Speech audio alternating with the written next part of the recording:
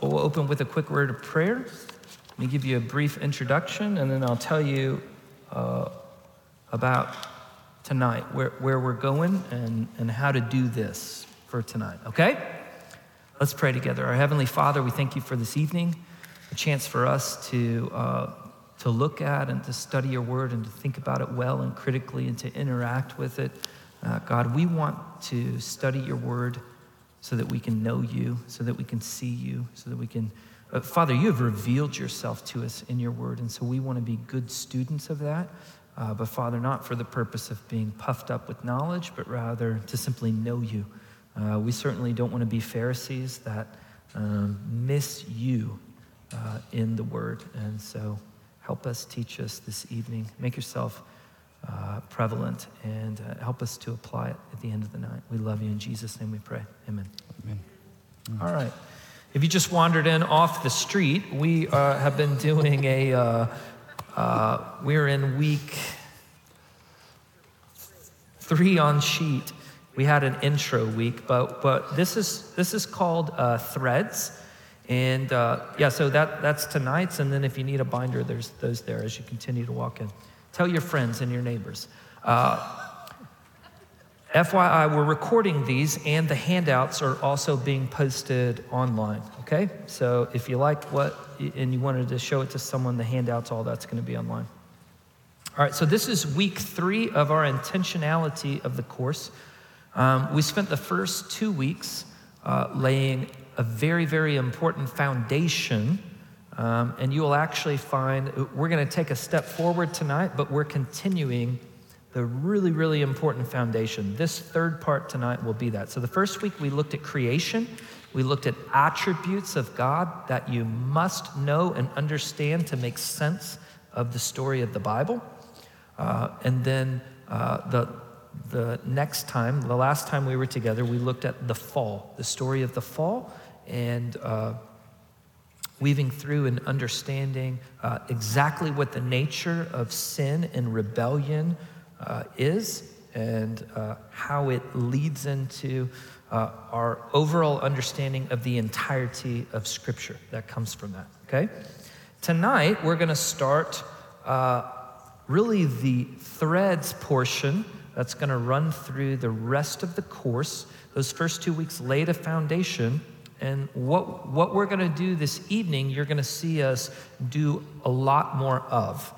And this is why we're calling the class Threads, because tonight we're going to look at Adam, the first man, Adam, as a repeated pattern or thread that you will see. This pattern and the instructions and the storyline continues through the entire Bible. And the first Adam, the New Testament will tell us, actually points to the second Adam, the last Adam in Christ.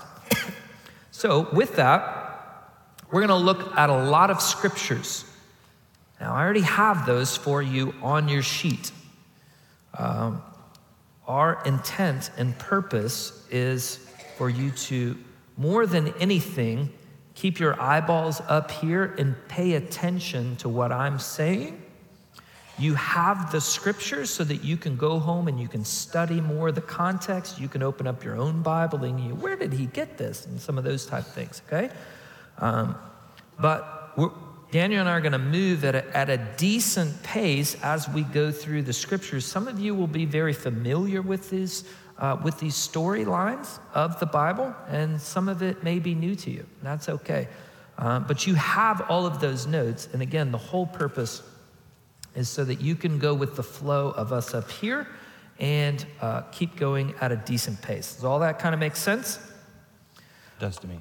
It does to you? Good. Good, because we circled up and have been working on this for weeks, so if it didn't make any sense to you, we would be in trouble. We're in trouble. big trouble. Awesome.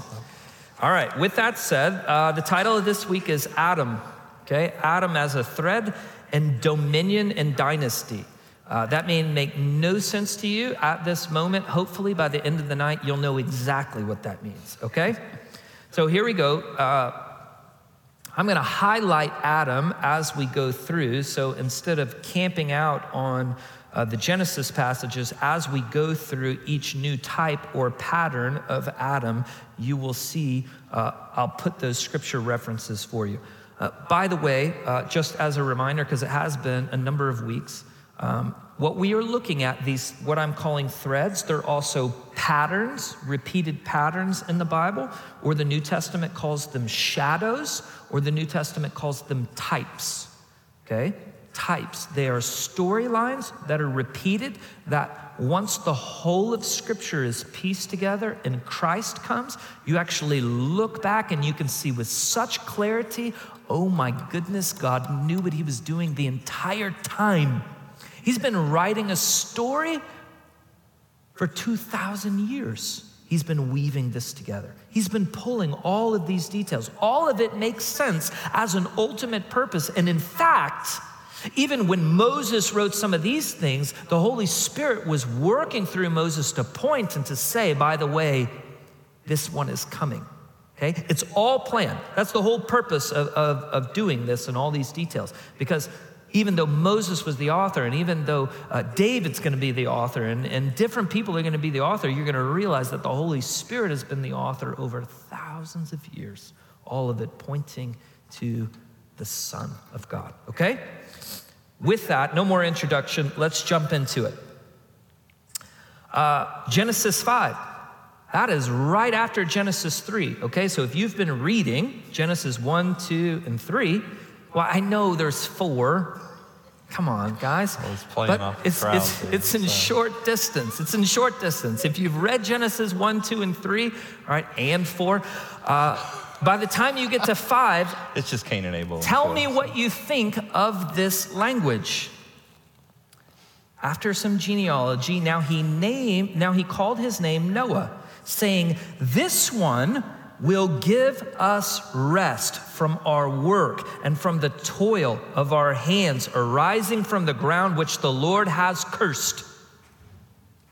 Now you hear that language in Genesis 5 talking about Noah, and you, as a good reader, should instinctively know, oh my goodness, Noah has been linked back to the curse given to the ground when Adam fell and to a promise of rest. That promise is coming. So after a list of genealogy, now comes a promise, and we are prompted to pay attention to the seed of the woman, which initiates hope. Now look at these two passages. So I show you here, Genesis 3:17. This is the curse. Look, it's underlined. Cursed is the ground because of you, and in toil you will eat of it all the days of your life. That's the curse that's given to Adam. But also remember that to the woman, a promise was given. We talked about this last time. Okay, this is the proto-evangelion, the first gospel, because there is a promise given to the woman so I will put enmity. This is the serpent and the woman going back and forth, right? And I will put enmity between you and the woman, and between your seed and her seed, and he shall bruise you on the head, and you shall bruise him on the heel. Now, God is speaking to the serpent, but the promise is that a seed, a descendant. We're going to walk through this, but what you'll know about that word is it is a collective singular. That becomes really important, but it's a thread that's woven through. The seed of the woman will produce someone who will crush the serpent's head. So just 2 chapters later, when it's promised that Noah, this one will give you rest from your work and from the toil of your hands arising from the ground, which the Lord has cursed, don't you instinctively go, oh, we have a little hope here. There's a promise that's given. Maybe Noah's going to be that rescuer. Similarly with Noah, as the story unfolds, we see that there's a pattern of creation and recreation. When the Spirit passed over, or the wind passed over the waters to form the dry land in the very first creation, after God had destroyed the earth with the flood in Genesis 8, 5, and 1, it is the wind in Hebrew. That word is ruah. It's the same word for spirit and wind. There's no difference. Context is the only thing that tells you. So that the ruah passed over the waters and caused it to subside, and the dry land appeared. Also, to Noah is given this command to be fruitful and multiply. First, it's given to Adam. You can see it there, Genesis 1:28, be fruitful and multiply and fill the earth and subdue it. And then after the flood and the recreation, now to Noah. And God blesses Noah and his sons and said to him, be fruitful and multiply and fill the earth. Oh, we're on the back. I'm going to show you these patterns, and then I'm going to come back in a little bit, and I'm going to build the whole narrative so it makes sense. I want you to see the pattern a number of times. God also makes a covenant with Noah. Okay, Genesis 6:18, but I will establish my covenant with you, right? You're going to enter the ark, you and your wife and your sons. And then on the other side, God spoke to Noah and to his sons. Okay, now behold, I myself do establish my covenant with you and with your seed after you. And then in verse 10, he's going to give him dominion over every living creature, birds and cattle and every living beast, right? All of that comes out. It's very, very much a pattern of what you've just seen with Adam. But similarly to Adam, so remember that hope arose at the beginning of Noah's story when it was initially told to you that Noah, he's going to be one who gives us rest, okay? Similar to Adam, Noah has a fall. Right after the ark, after the flood subsides, there's a lot of stories that Moses could have told us about Noah. But if you look at Genesis 9:20 through 25, very prominent story right there in the middle. It says that Noah planted a vineyard, that it produced many grapes, that he got drunk, and that he was naked. And that his nakedness was exposed. Okay, wait a second here. You mean that's just like Adam, who was naked in the garden after he sinned. And now you have our new rescuer, our new promised one. Yes, he had the covenant promise given to him, but he is now, after a vineyard, he is found drunk and lying naked in the vineyard. And then there are curses that follow. So ultimately, he is not the hero that we are looking for. So let's look at another one. We'll see another type of Adam, right? We'll see some more repeated patterns, but let's move on from Noah and let's look at the patriarchs. Let's look at Abraham, Isaac, and Jacob here. And let's start with remembering the covenant that God made with Abraham. So if you'll just look across the page, you will see Genesis 12, 1 through 3. And then at the bottom of page 19, you see Genesis 17, verses 7 through 8 and 19. That'll give you a frame of reference of what we're talking about when we're talking about God's covenant with Abraham. So I want you to have that for reference, but then think back to the same passage that Jason just looked at to look at some of those patterns between Adam and Noah. We're gonna see some between Adam and Abraham here as well. So the enmity between the cursed seed of the serpent and the seed of the woman in Genesis 3, 14 and 15, it'll be overcome because now with Abraham, God says, I'm going to curse those who curse you, and I'm going to bless those who bless you. Right? To Eve, the part of the curse was that there would be pain in childbearing. Right? We see that even in Sarah, right? Her pain, her shame, her disappointment in being barren, right? And then her even taking matters into her own hands to produce a seed that God could use to fulfill his promise, right? She tried to do it herself. And we see through Hagar the consequences of that, but that God still is faithful to his promise, right? And the promised seed that he is talking about all along, and that is through Isaac. Then we see in verses 17 through 19 in Genesis 3 where God says to Adam, the ground is going to be cursed because of your sin. Now in Abraham, if you look in Genesis chapter 12 and verse 10, you understand that God promises Abraham and his seed that I'm going to give you a land and I'm going to bless you. and multiply you. So you see, even here in this pattern, in this type, between Adam and now Abraham, right? Some of these curses from Genesis 3, right? There's another picture of that hope that God is going to do something through Abraham and his seed that is going to reverse the curse and restore what God had put in the garden in Genesis 1 and 2, right? We see this glimmer of hope as we read that. But then if you move on, let's look a little deeper on the next page there on page 19, the blessing. God blessed Adam in Genesis 1 and 2, but then there's blessing that we see between that God and Abraham, right? In Genesis 1, we see that God blessed Adam and Eve, and he says, he blessed them and he said, be fruitful and multiply, fill the earth and subdue it. But then with Abraham, we see him say, I will bless those in verse 3, or in verse 2, he says, I will make you a great nation and I'll bless you.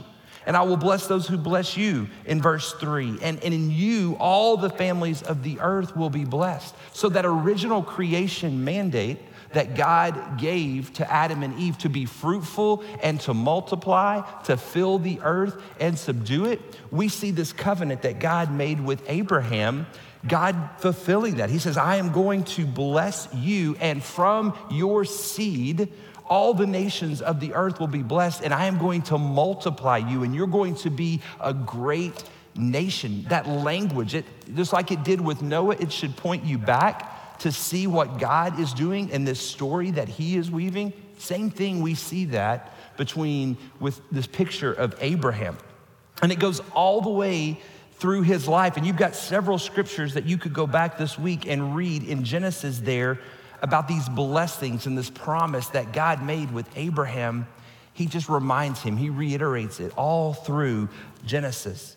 And then we see it passed on to Isaac, beginning in Genesis 26. And then it's even passed on to Jacob, this line of the promised seed. It goes from Abraham to Isaac, and then to Jacob, and then to Jacob's 12 sons. But we see this thread continue to be woven throughout who we would call the patriarchs of Abraham, Isaac, and Jacob.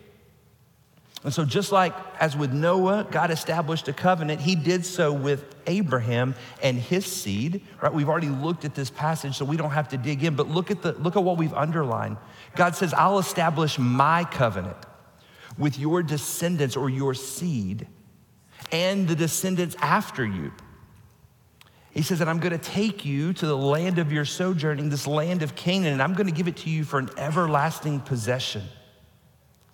Then he goes on to say in verse 19, no, but with Sarah, your wife, you will bear a son, not with Hagar, not this son that you took matters into your own hands, but with Sarah, your wife, you will bear a son and call him Isaac, and I'll establish my covenant with him, same language, for an everlasting covenant for his descendants after him.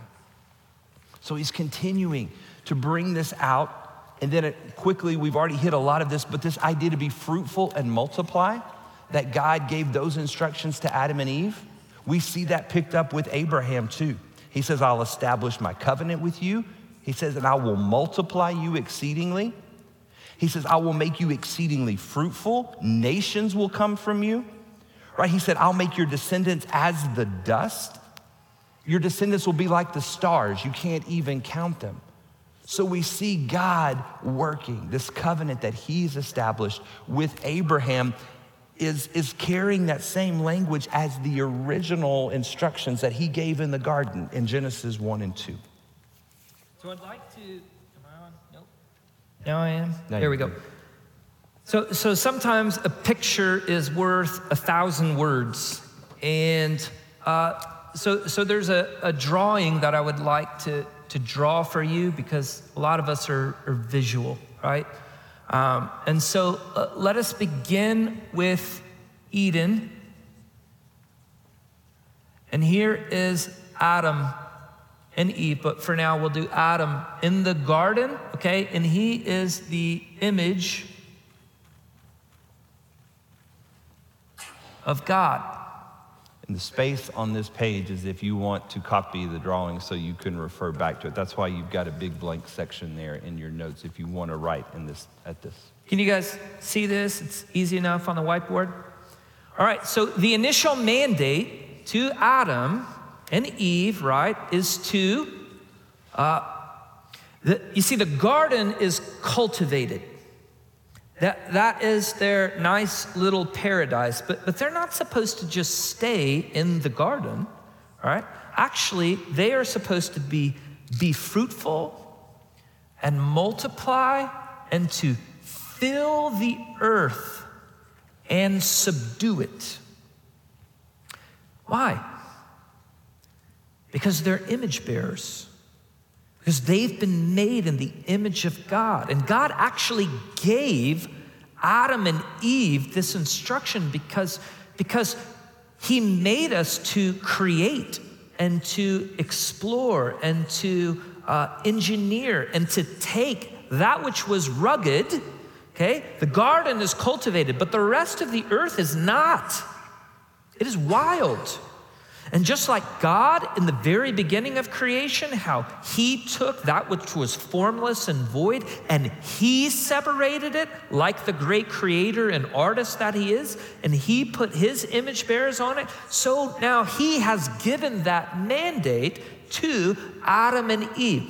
Fill the earth and subdue it with my image bearers, right? This is the command, this is the mandate.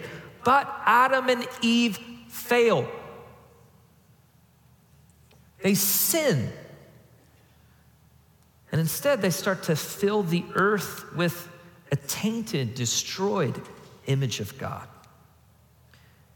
And any good Bible reader begins to ask the question, what is God going to do? The story unfolds. Noah's introduced. And the earth quickly got so bad that when Noah's introduced, okay, that sin was so prevalent over the world that God had to completely destroy everything and start all the way back over. Is that going to fix the problem? Now is Noah and his descendants, the seed. Now are you going to be fruitful and multiply and fill the earth with the knowledge of the glory of the Lord? No, because the first thing that happens with Noah is drunk and naked at a he gets drunk and naked, just like Adam. So now, then you are introduced to a new man, and his name is Abraham. And Abraham he sojourns out of a land and he comes to a new land. Okay? And the promises that are given to this new land, and it's going to take a much longer precedent as you walk through, but this new man, Abraham, who's given these promises, but those promises and that seed are passed down to his descendants, and they all surround this new plot of land, which is going to be a pattern of, is this going to be a new Eden? Is this going to be a new place of rest? Is this going to be a new spot where God's image is properly displayed, right? And so this is going to move to Israel. So Abraham, and then it's passed to Isaac, and then it's passed to Jacob, who becomes Israel, and that becomes this land. And we're going to continue this thread here in just a moment. But this is the storyline that you should be paying attention to, right? What is the plan here? How does this unfold for the glory of God to go to the ends of the earth?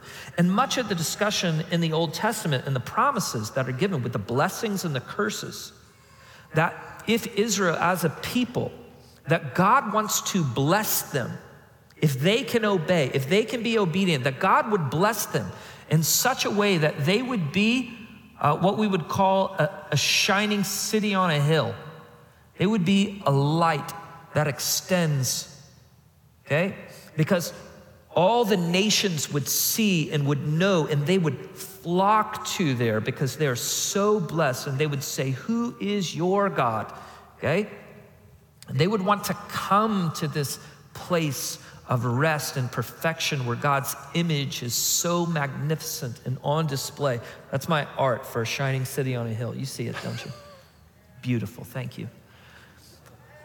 So that's the storyline. So let's think of some of the repeated patterns that we've heard here, right? We've heard be fruitful and multiply. What else have we seen?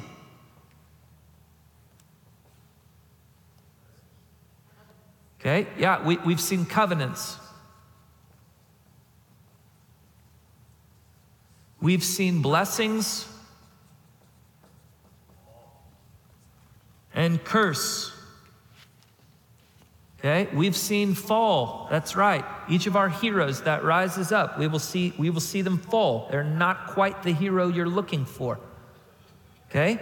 And it's this constant moving forward. So now that you see that, okay, now listen to, all of this is centered around, this is how you should read and understand your Bible. This is how you should read and understand the Old Testament. Habakkuk 2:14, right? This promise, and the earth will be filled with the knowledge and the glory of the Lord, okay? God is not a God who just completely, he can, if he wants to, just destroy it all and start over. And he almost does that with Noah, but he keeps this. There's this thread of he's working with stuff. He's making promises and he's moving things around and he's starting new things, but it's all to this one end. Is the earth going to be filled with the knowledge of the glory of the Lord? Or is it all just a pipe dream that God should have given up on a long time ago? Okay, that's how you should be reading as these new characters pop up, and that's where it's all going. All right, so listen, just as you piece a couple of these more things together, right? So it's passed on to Rebekah and Isaac and to Jacob. Look at what it's said when Rebekah's family says goodbye to her, and she's now become Isaac's wife. Okay. May you, our sister, become thousands of 10,000s, and may your descendant, your seed, possess the gates of those who hate them. And then again to Isaac, right? Again, this promise of land and blessing to your seed, to your descendants. And I will multiply your descendants as the stars of heaven, okay? That was given to Abraham, and now it's given to Isaac. And again, so that all the nations of the earth shall be blessed. Again, that was given to Abraham, and now it's given to Isaac.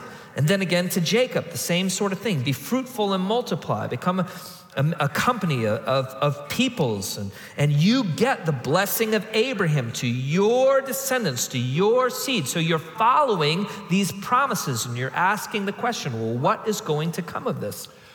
So a couple of things in this story, just details, but it just helps us continue just to see the magnificence of what God's doing and how some of these details have such significance for us. There's a phrase that only appears 2 times in the first 5 books of the Bible. It's the only 2 times they show up, and it's this phrase, deep sleep. The first time we see it is where? God causes Adam to fall into a deep sleep, and when he wakes up, who is there? Eve, right? So there's this new relationship that Adam is given when the Lord caused Adam to fall into a deep sleep. And this is a relationship that was necessary then for Adam to fulfill this mandate to fill the earth and put image bearers all through the earth for the Lord. But then we see God cause Abraham to fall into a deep sleep. And it is there while he is in that sleep that God cuts this covenant with Abraham to establish this covenant with him. Now, in both of these situations, they're both passive. Adam, he's passive in this. Abraham is passive in this. The scripture wants you to see that it is God who is the author. It is God who is the sustainer. He's the one doing the work in this situation, right? But there's this type that shows you both of these places how God is the one at work. But then we see one other thing. Remember, we've talked about how all of these new types, will this be the one to fulfill what God commanded in the beginning? And we see they fail. Well, part of their failure is a failure to protect, right? To protect God's creation and what God is doing. With Adam, right? He stood passively by while the snake tempted Eve in the garden. Rather than confront the snake, he just let the serpent do what he was gonna do, right? Passive. Abraham, do we see Abraham failing to protect his family? Twice with Sarah. The second one was more dangerous than the first one, but Abraham is lying to save his own skin, and he kind of puts his wife out there to take the fall for them and to take the hit. And he repeats it. And then we see Isaac do it, right? Following in his dad's footsteps. He does the same thing with his wife, Rebekah, lies about who they are in order to protect themselves. And so all through this, as we see God working and we see these signs of, no, he's still at work, right? All is not lost. God is still on the throne. But we see it's pointed to, but it's God who our hope should be in, right? It's not these flawed individuals who are failing to fulfill what God commanded, but it's God himself. Okay, so given our patterns, fruitful and multiply, the covenants, the blessings and the curses, and even the fall that happens here, now we're gonna quickly look at as David as the new Adam, okay? Israel. Oh. You got Israel. Oh yeah, we're on the back, sorry. We're not there yet. Israel as the new Adam, okay? So this promise of this nation and the way that God speaks about Israel as a nation. So Adam was one man who became representative to refer to all of humanity, and so too Jacob, his name switches to Israel and becomes representative of the whole collective nation. Now the reason that matters is because of this collective singular seed that I will refer to and that the New Testament will refer to with some intentionality. Okay, Israel as a nation, as the promised land, as the promised people, as the descendants, right? You followed it from Abraham to Isaac and now Jacob, who is Israel. They are taken into captivity in Egypt, but what are they doing? What do we find them doing in Exodus 1:7? But the sons of Israel were fruitful and were increasing greatly and multiplied and became exceedingly mightily, so that the land was filled with them. Again, a good reader should hear, Israel is fulfilling their promise that they are fruitful and multiply, which is a good thing. They're those image bearers. Additionally, we see when this section here is on the 10th curse, the 10th plague, when Moses is going back and forth with Pharaoh. And he goes to Pharaoh, and at the end he says this, Israel is my son, my firstborn. And so I said to you, let my son go that he may serve me. But if you have refused, okay? And therefore I will kill your son, your firstborn. Okay? This becomes incredibly important because Israel is called the firstborn son of God. Well, Adam was also called the son of God. Luke's genealogy ties that together for us, and specifically calling Adam the son of God. And then if you pay attention in Genesis 5:1-3, if you pay attention to what God does in the first two verses, how God was the one who created man in his likeness, how God created them, okay? And then God named them. In verse 3, Adam is the one who is creating in his own likeness when he fathers a child according to his image and named him Seth. So Adam is a son of God. This lineage, this is passed down, okay? Now, so you see, we've seen Noah and Abraham, Isaac, and Jacob, and Israel as a nation referred to as the son of God. Now we'll quickly look at David.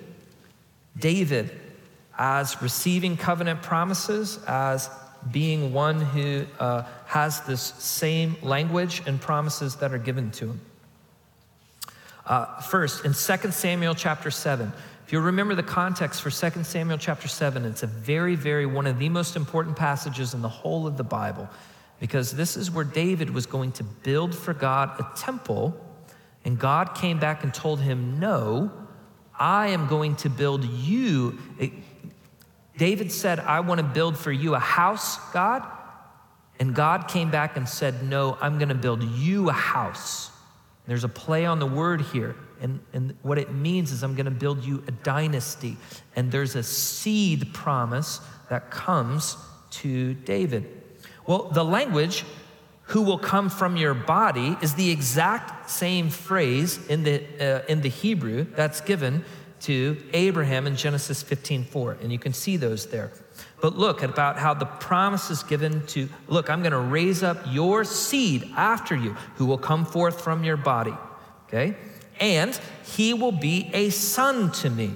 I will be a father to him, and he will be a son to me. So we can add to this list here son language. Okay, so we see fruitful and multiply. We've seen multiple covenants, blessings, and curses. We've seen fall, and now we see son language.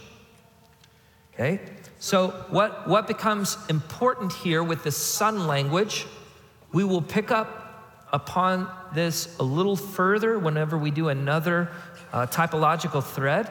But Adam is the son of God, and then Israel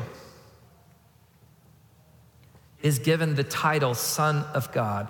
But then the King of Israel is given the title Son of God. Okay? This pattern, okay, what we will see is it's ultimately a building thread or a trajectory. And what it's causing us to think through, that when you'll see there are a lot of promises that are given to this Son of God here, that you begin to think, wow, that's a pretty big promise of an eternal kingdom. That's a promise that's pretty grandiose. That's a promise that begins to expand and expand. Okay? Go ahead. So the rest of the Old Testament, right, with the kings of Israel and then the kings of Judah and the divided kingdom, right, we see all of these disasters, right? These kings of Israel that are supposed to be these sons, right, they continue to fail. So there's this question the Old Testament leaves you with of, will there be a king to sit on the throne, right? And we'll look at that more in the future. But it all points to the final Adam, right? Or Scripture will call it the second Adam, and that is Jesus. So let's look at him. Let's look at Christ for just a few minutes and this type of Adam that he represents. It starts with, let's look at Luke's genealogy. We've already referred to it once, but when you think about Luke's genealogy, you also will remember, if you've read the New Testament very much, you'll know Matthew has a genealogy. Those are the only two gospels that have a genealogy. Matthew's is very different from Luke's. Right? Matthew starts with Abraham and traces the line all the way to Jesus. Well, Luke's it kind of flips it. It does the opposite. It starts with Jesus and traces it back to Adam, the Son of God. And so two different purposes with that genealogy, right? Matthew is wanting to show that Jesus is the Messiah. He is the true King of Israel that's been promised to the Jews. Luke says, no, I want you to see that this Jesus is the Son of God. He is this promised Son of God. And so we see that in Luke 3:23, right? We see in Luke 3, verse 38, that this, what Jason referred to, right? The son of Enosh, the son of Seth, the son of Adam, the Son of God. So there's that connection, even in the name. Paul talks about this when he picks this up, and it's this salvific language. It's this gospel picture for us that Jesus being the final Adam. Why is that important? It's because one man's disobedience, the first Adam, brought about sin and death into the world, right? And produced many who were sinners. But it's the obedience of the second Adam, Jesus that is going to bring salvation. So we see this one-for-one substitution, right? A very important thing for us to understand about the gospel is this substitutionary atonement. The second Adam laid down his life to redeem mankind because of the sin and the fall of the first Adam, right? That's that thread weaving all through Scripture. Every time we take communion, we're reminded of this covenant that Jesus establishes through his blood that accomplished this very thing, right? To redeem, to be our substitute. When he says, this cup is poured out for you, it's the new covenant in my blood. It's like I am the second Adam who came to take care of, to redeem, and to restore what sin destroyed. Right? 1 Corinthians 15:45, Paul gives us great language there. It says, hey, in the first man, Adam, he became a living soul, but we know that living soul is the one that brought sin and death into the world. But the last Adam, as Paul calls Jesus, is the one who brings life. He is the life-giving Spirit. Isn't that a beautiful picture to see that thread go all the way from Genesis to the incarnation of Christ? But then Jesus has a favorite title for himself. It's the name he refers to himself with the most in the Gospels, and that is the title Son of Man, right? And Son of Adam, we've already seen, means the same thing. So Jesus picks up that language, and he uses that to refer to himself more than any other name in Scripture. And you can see a few examples there. But this ties back to a very important passage in Daniel chapter 7.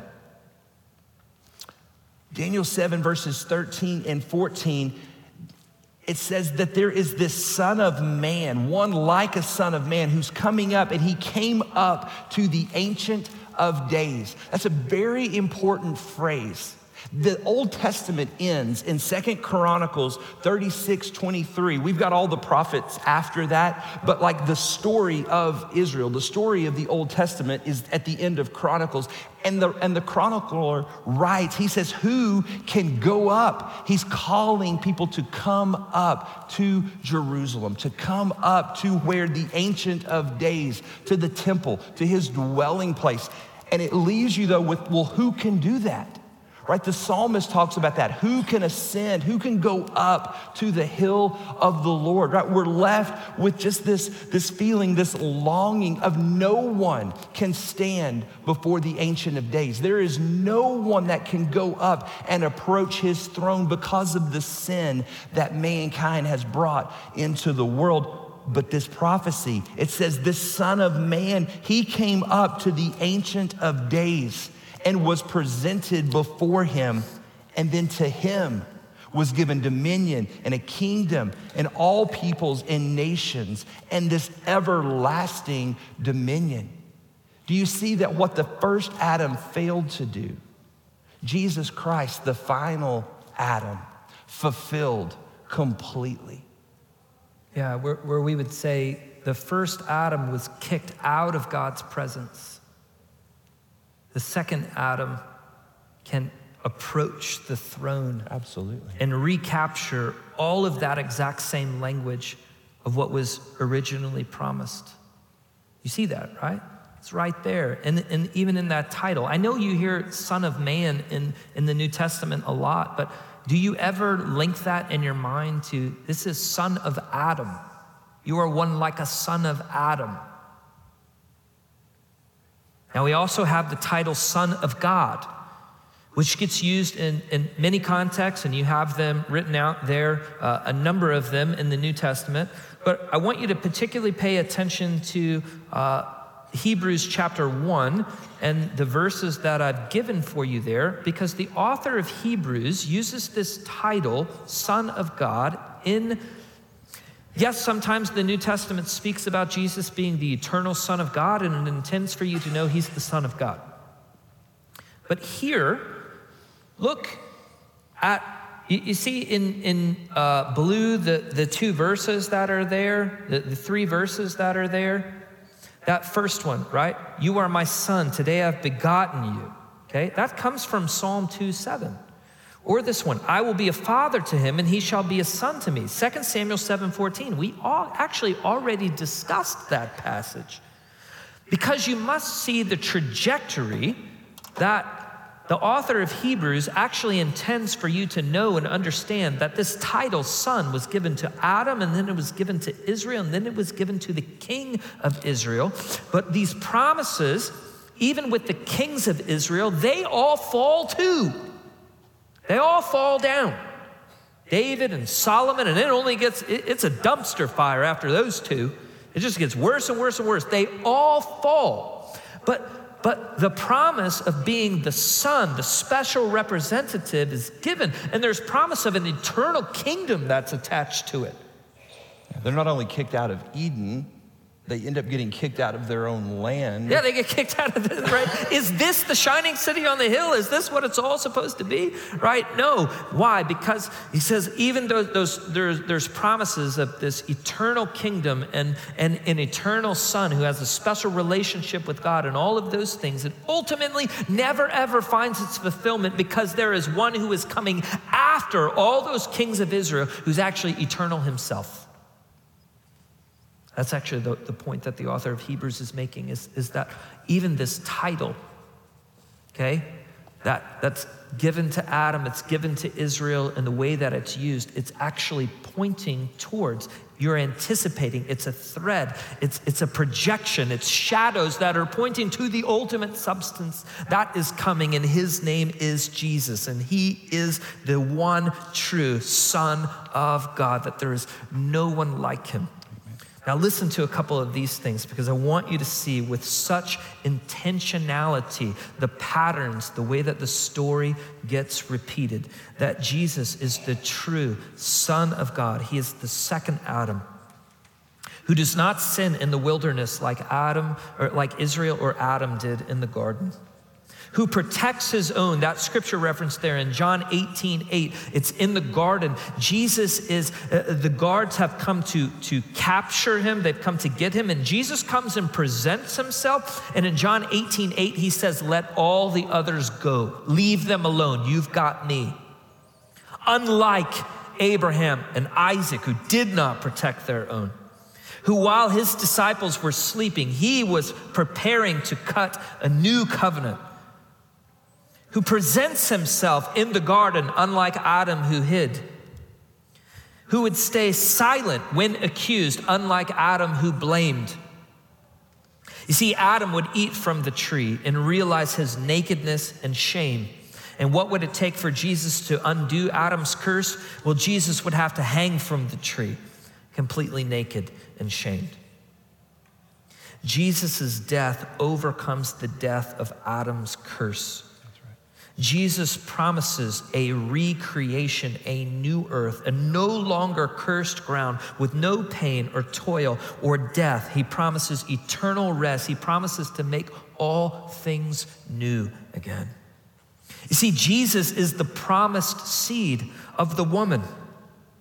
Okay? He is the blessed seed of Abraham. Remember the promised seed way back in Genesis 3.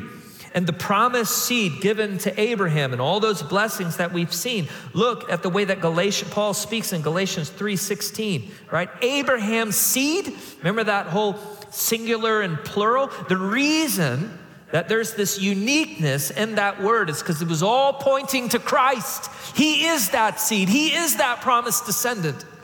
All of this has been pointing to him. And in him, all the nations will be blessed, as the gospel goes to every tribe, tongue, and nation. And the gospel will be fruitful and multiply. And the descendants of Jesus will cover the earth. And it will go to the ends of the earth, so that the whole earth will be filled with the knowledge and the glory of the Lord. Jesus promised this in Matthew 24, right? The gospel of this kingdom shall be preached in the whole world, and my testimony to all nations, and then the end will come. And then again, the Great Commission, hear it with this new language, right? All authority, all dominion, all authority has been given to me, okay? And therefore go and make disciples of all nations And then as we've been covering in the book of Acts, Acts 1:8, right?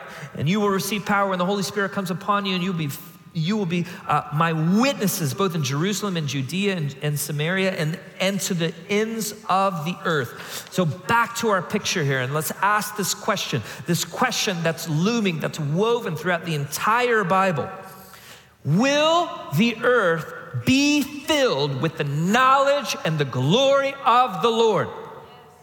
Yes. And how will it take place? Even though the first Adam fell, and even though the next Adam fell, and even though the next Adam fell, and the whole next Adam as a nation, and time after time after time. But all of it is leading you down a path, because there is coming one true Adam who will redeem us as he hangs on the cross. And that gospel will go to the ends of the earth. The earth will be filled with the knowledge and the glory of the Lord. His image bearers will cover the earth. This is God's plan. This is God's mandate. It's what we are here for. It's why we meet every week. It's why we preach the gospel. All of this is fitting into the mission of God, to know and to understand that the entire Bible has this thread that is from Adam, that there's coming a second Adam who is going to fix and undo and make it even better. Remember, we've been talking about in heaven and the new heaven and the new earth and all. It's going to be even better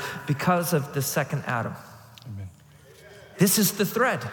This is what you should see as you read your Bible, that there's all these repeated patterns on purpose, because it's one story. Again, so many different authors over thousands of years, but one true author who has been connecting through the Holy Spirit, intending for you to see and for you to ask these questions and for you to loop all, that this is the story and the theme of the Bible. You must see this thread. Yeah. That's why, like in Galatians 4, verse 4, where it says, in the fullness of time, God sent forth his son. Right? We can see the story of God, right? This is what he intended to do before the foundation of the world. This was his plan. And so Paul could say, hey, in the fullness of time, he accomplished this so that we could see what he's doing and understand it. Yeah. Any questions about this? Does this make sense?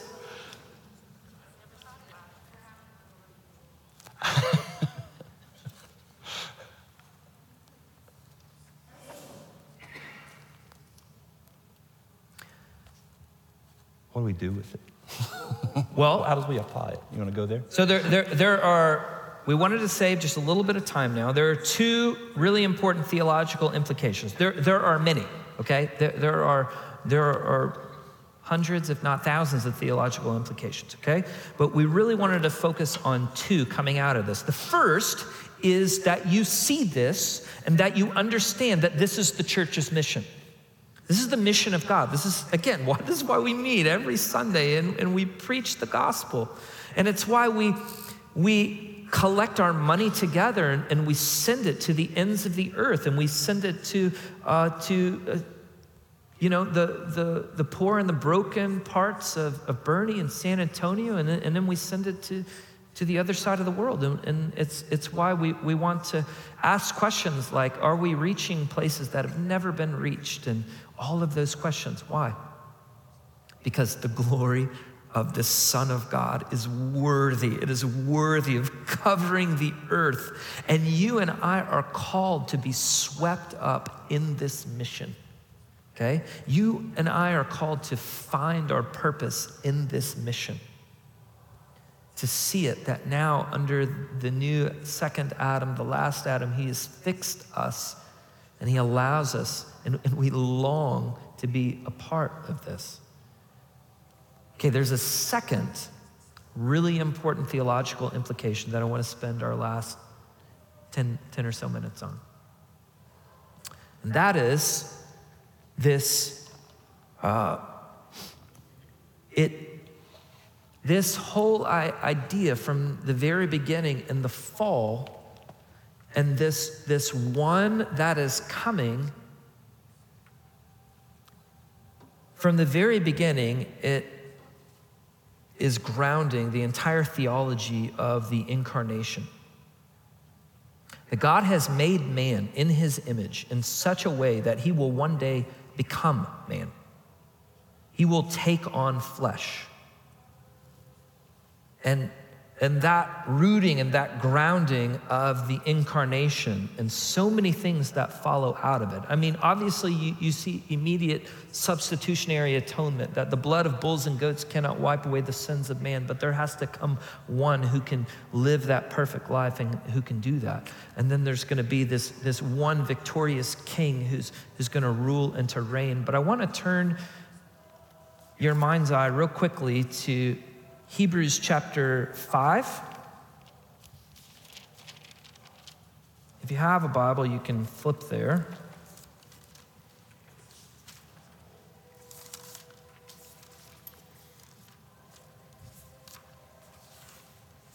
I want to read two passages out of Hebrews, or one passage out of Hebrews 5 and one out of Hebrews 4.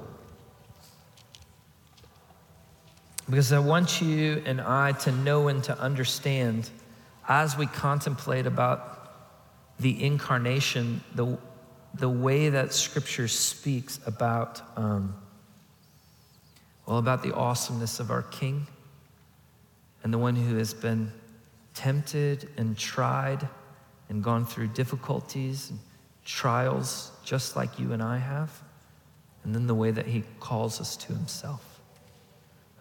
That all of this from the foundation of the world, from eternity past, was all incorporated into the plan of God. So listen to Hebrews 5, 7 through 9. Speaking about Jesus, in the days of his flesh, he offered up both prayers and supplications with loud crying and tears to the one who is able to save him from death. And he was heard because of his piety. And although he was a son, he learned obedience from the things which he suffered. And having been made perfect, he became to all those who obey him the source of eternal salvation. What I want you to notice about that passage is that Jesus endured trials, loud crying, weeping, processes of discouragement and growing in faith and in obedience to his Father, that there was training ground that led the Son of God to the cross, and learned obedience and learned trials and crying out with a loud voice and begging God and learning to pray and learning to become so strong so that he could become the perfect sacrifice, being tempted in every way as we are. Now go back to Hebrews 4:15. It says, "For we do not have a high priest who cannot sympathize with our weaknesses, but one who has been tempted in all things as we are, yet without sin." Listen to verse 16. "Therefore, let us draw near with confidence to the throne of grace, so that we may receive mercy and find grace to help in our time of need." It's the magnificence of the incarnation. If you go back 2 chapters to Hebrews chapter 2, verse 17, listen to this. "Therefore he," Jesus, "had to be made like his brethren in all things, so that he might become a merciful and faithful high priest in things pertaining to God, to make propitiation for the sins of the people." Right, so we see this picture. He had to become flesh. He had to take on flesh in order that he could be the satisfaction.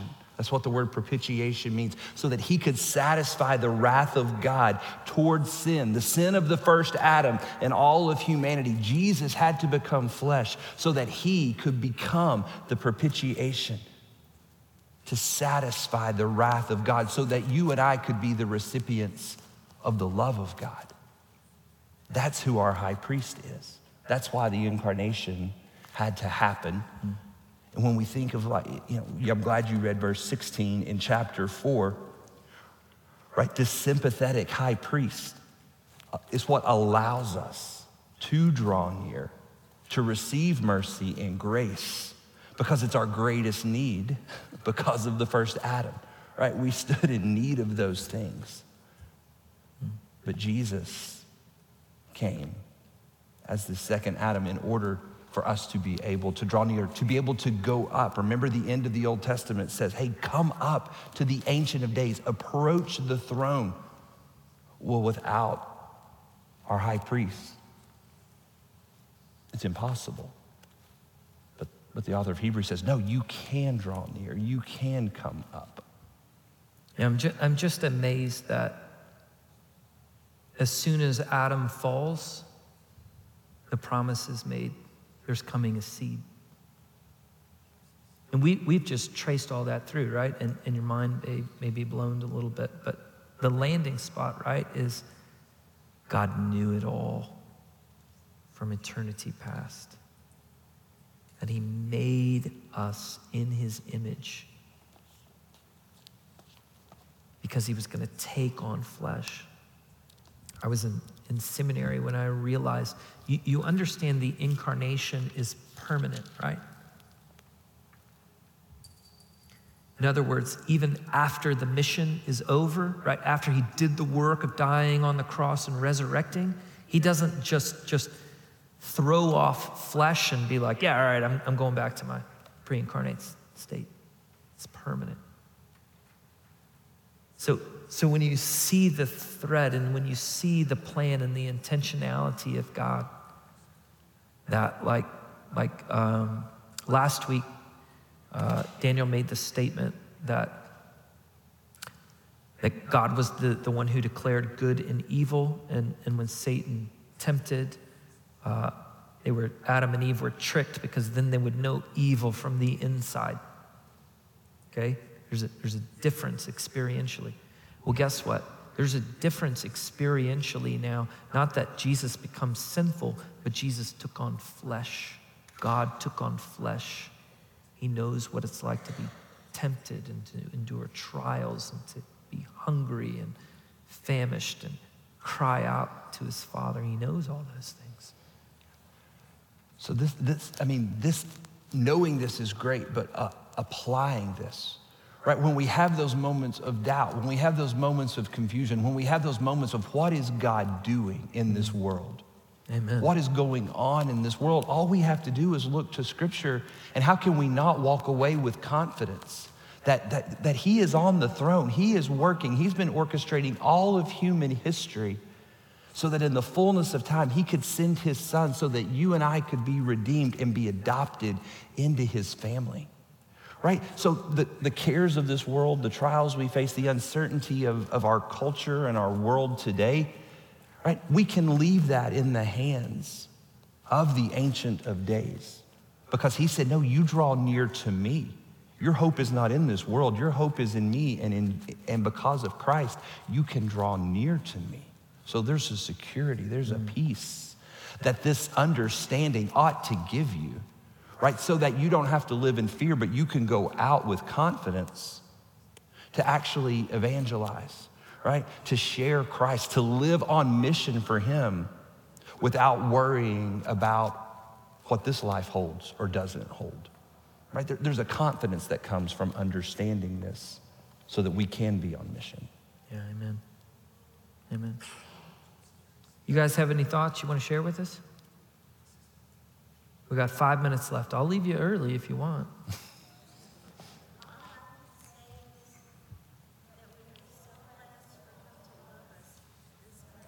Amen, right? Amen. If you couldn't hear, she said, guys, we're just blessed that God loves us. He gave his son for us. When you see the magnificence of the story, okay, planned out from eternity past. I mean, part of the reason that we do this is we want you to see and realize, because God has revealed himself in his word. I know sometimes it's difficult to read the Old Testament and you kind of get lost in some of the details. That's why we're doing this, okay? And then when you start to see it, you're like, oh my goodness, this God has been writing and leading a path that actually is then it becomes abundantly clear. Oh my gosh, yeah, of course, that's what he's doing. Now all of a sudden you understand what Paul's talking about in Romans 5, or you understand what the author of Hebrews is talking about, okay? With this son language, and like you see that. These are the threads, these are the patterns that God is leading us on, okay? All right, Daniel, why don't you close us in prayer, and then we're gonna get out here 5 minutes early. You're welcome. Don't get used to it. Heavenly Father, we pause tonight and God, marvel at the wonder of who you are. God, it is good for us tonight to just be in awe, to be speechless, to be unable to comprehend the magnificence of your love and your grace and your mercy. God, that you as the sovereign creator of all would choose to orchestrate a plan that would send your son to be the second Adam, to redeem us, those who stood cursed, those who were enemies of you because of sin. But yet in your love, you chose to bring salvation through your son so that we could draw near to you. God, may we draw near with confidence. May we boldly approach your throne of grace with this understanding that it was the plan all along for us to do so through the work of Jesus. So may we leave here glorifying his name and living on mission and obedience to his call on our lives, to make him known, to bear his image, to be fruitful and multiply as we take the gospel with us as we leave this place tonight. May we do so with a new hunger and a new boldness and a new passion, because we've seen and we understand a little more. We've tasted a little more and seen that you are good. So may we leave here with that tonight in Jesus' name. Amen. Amen.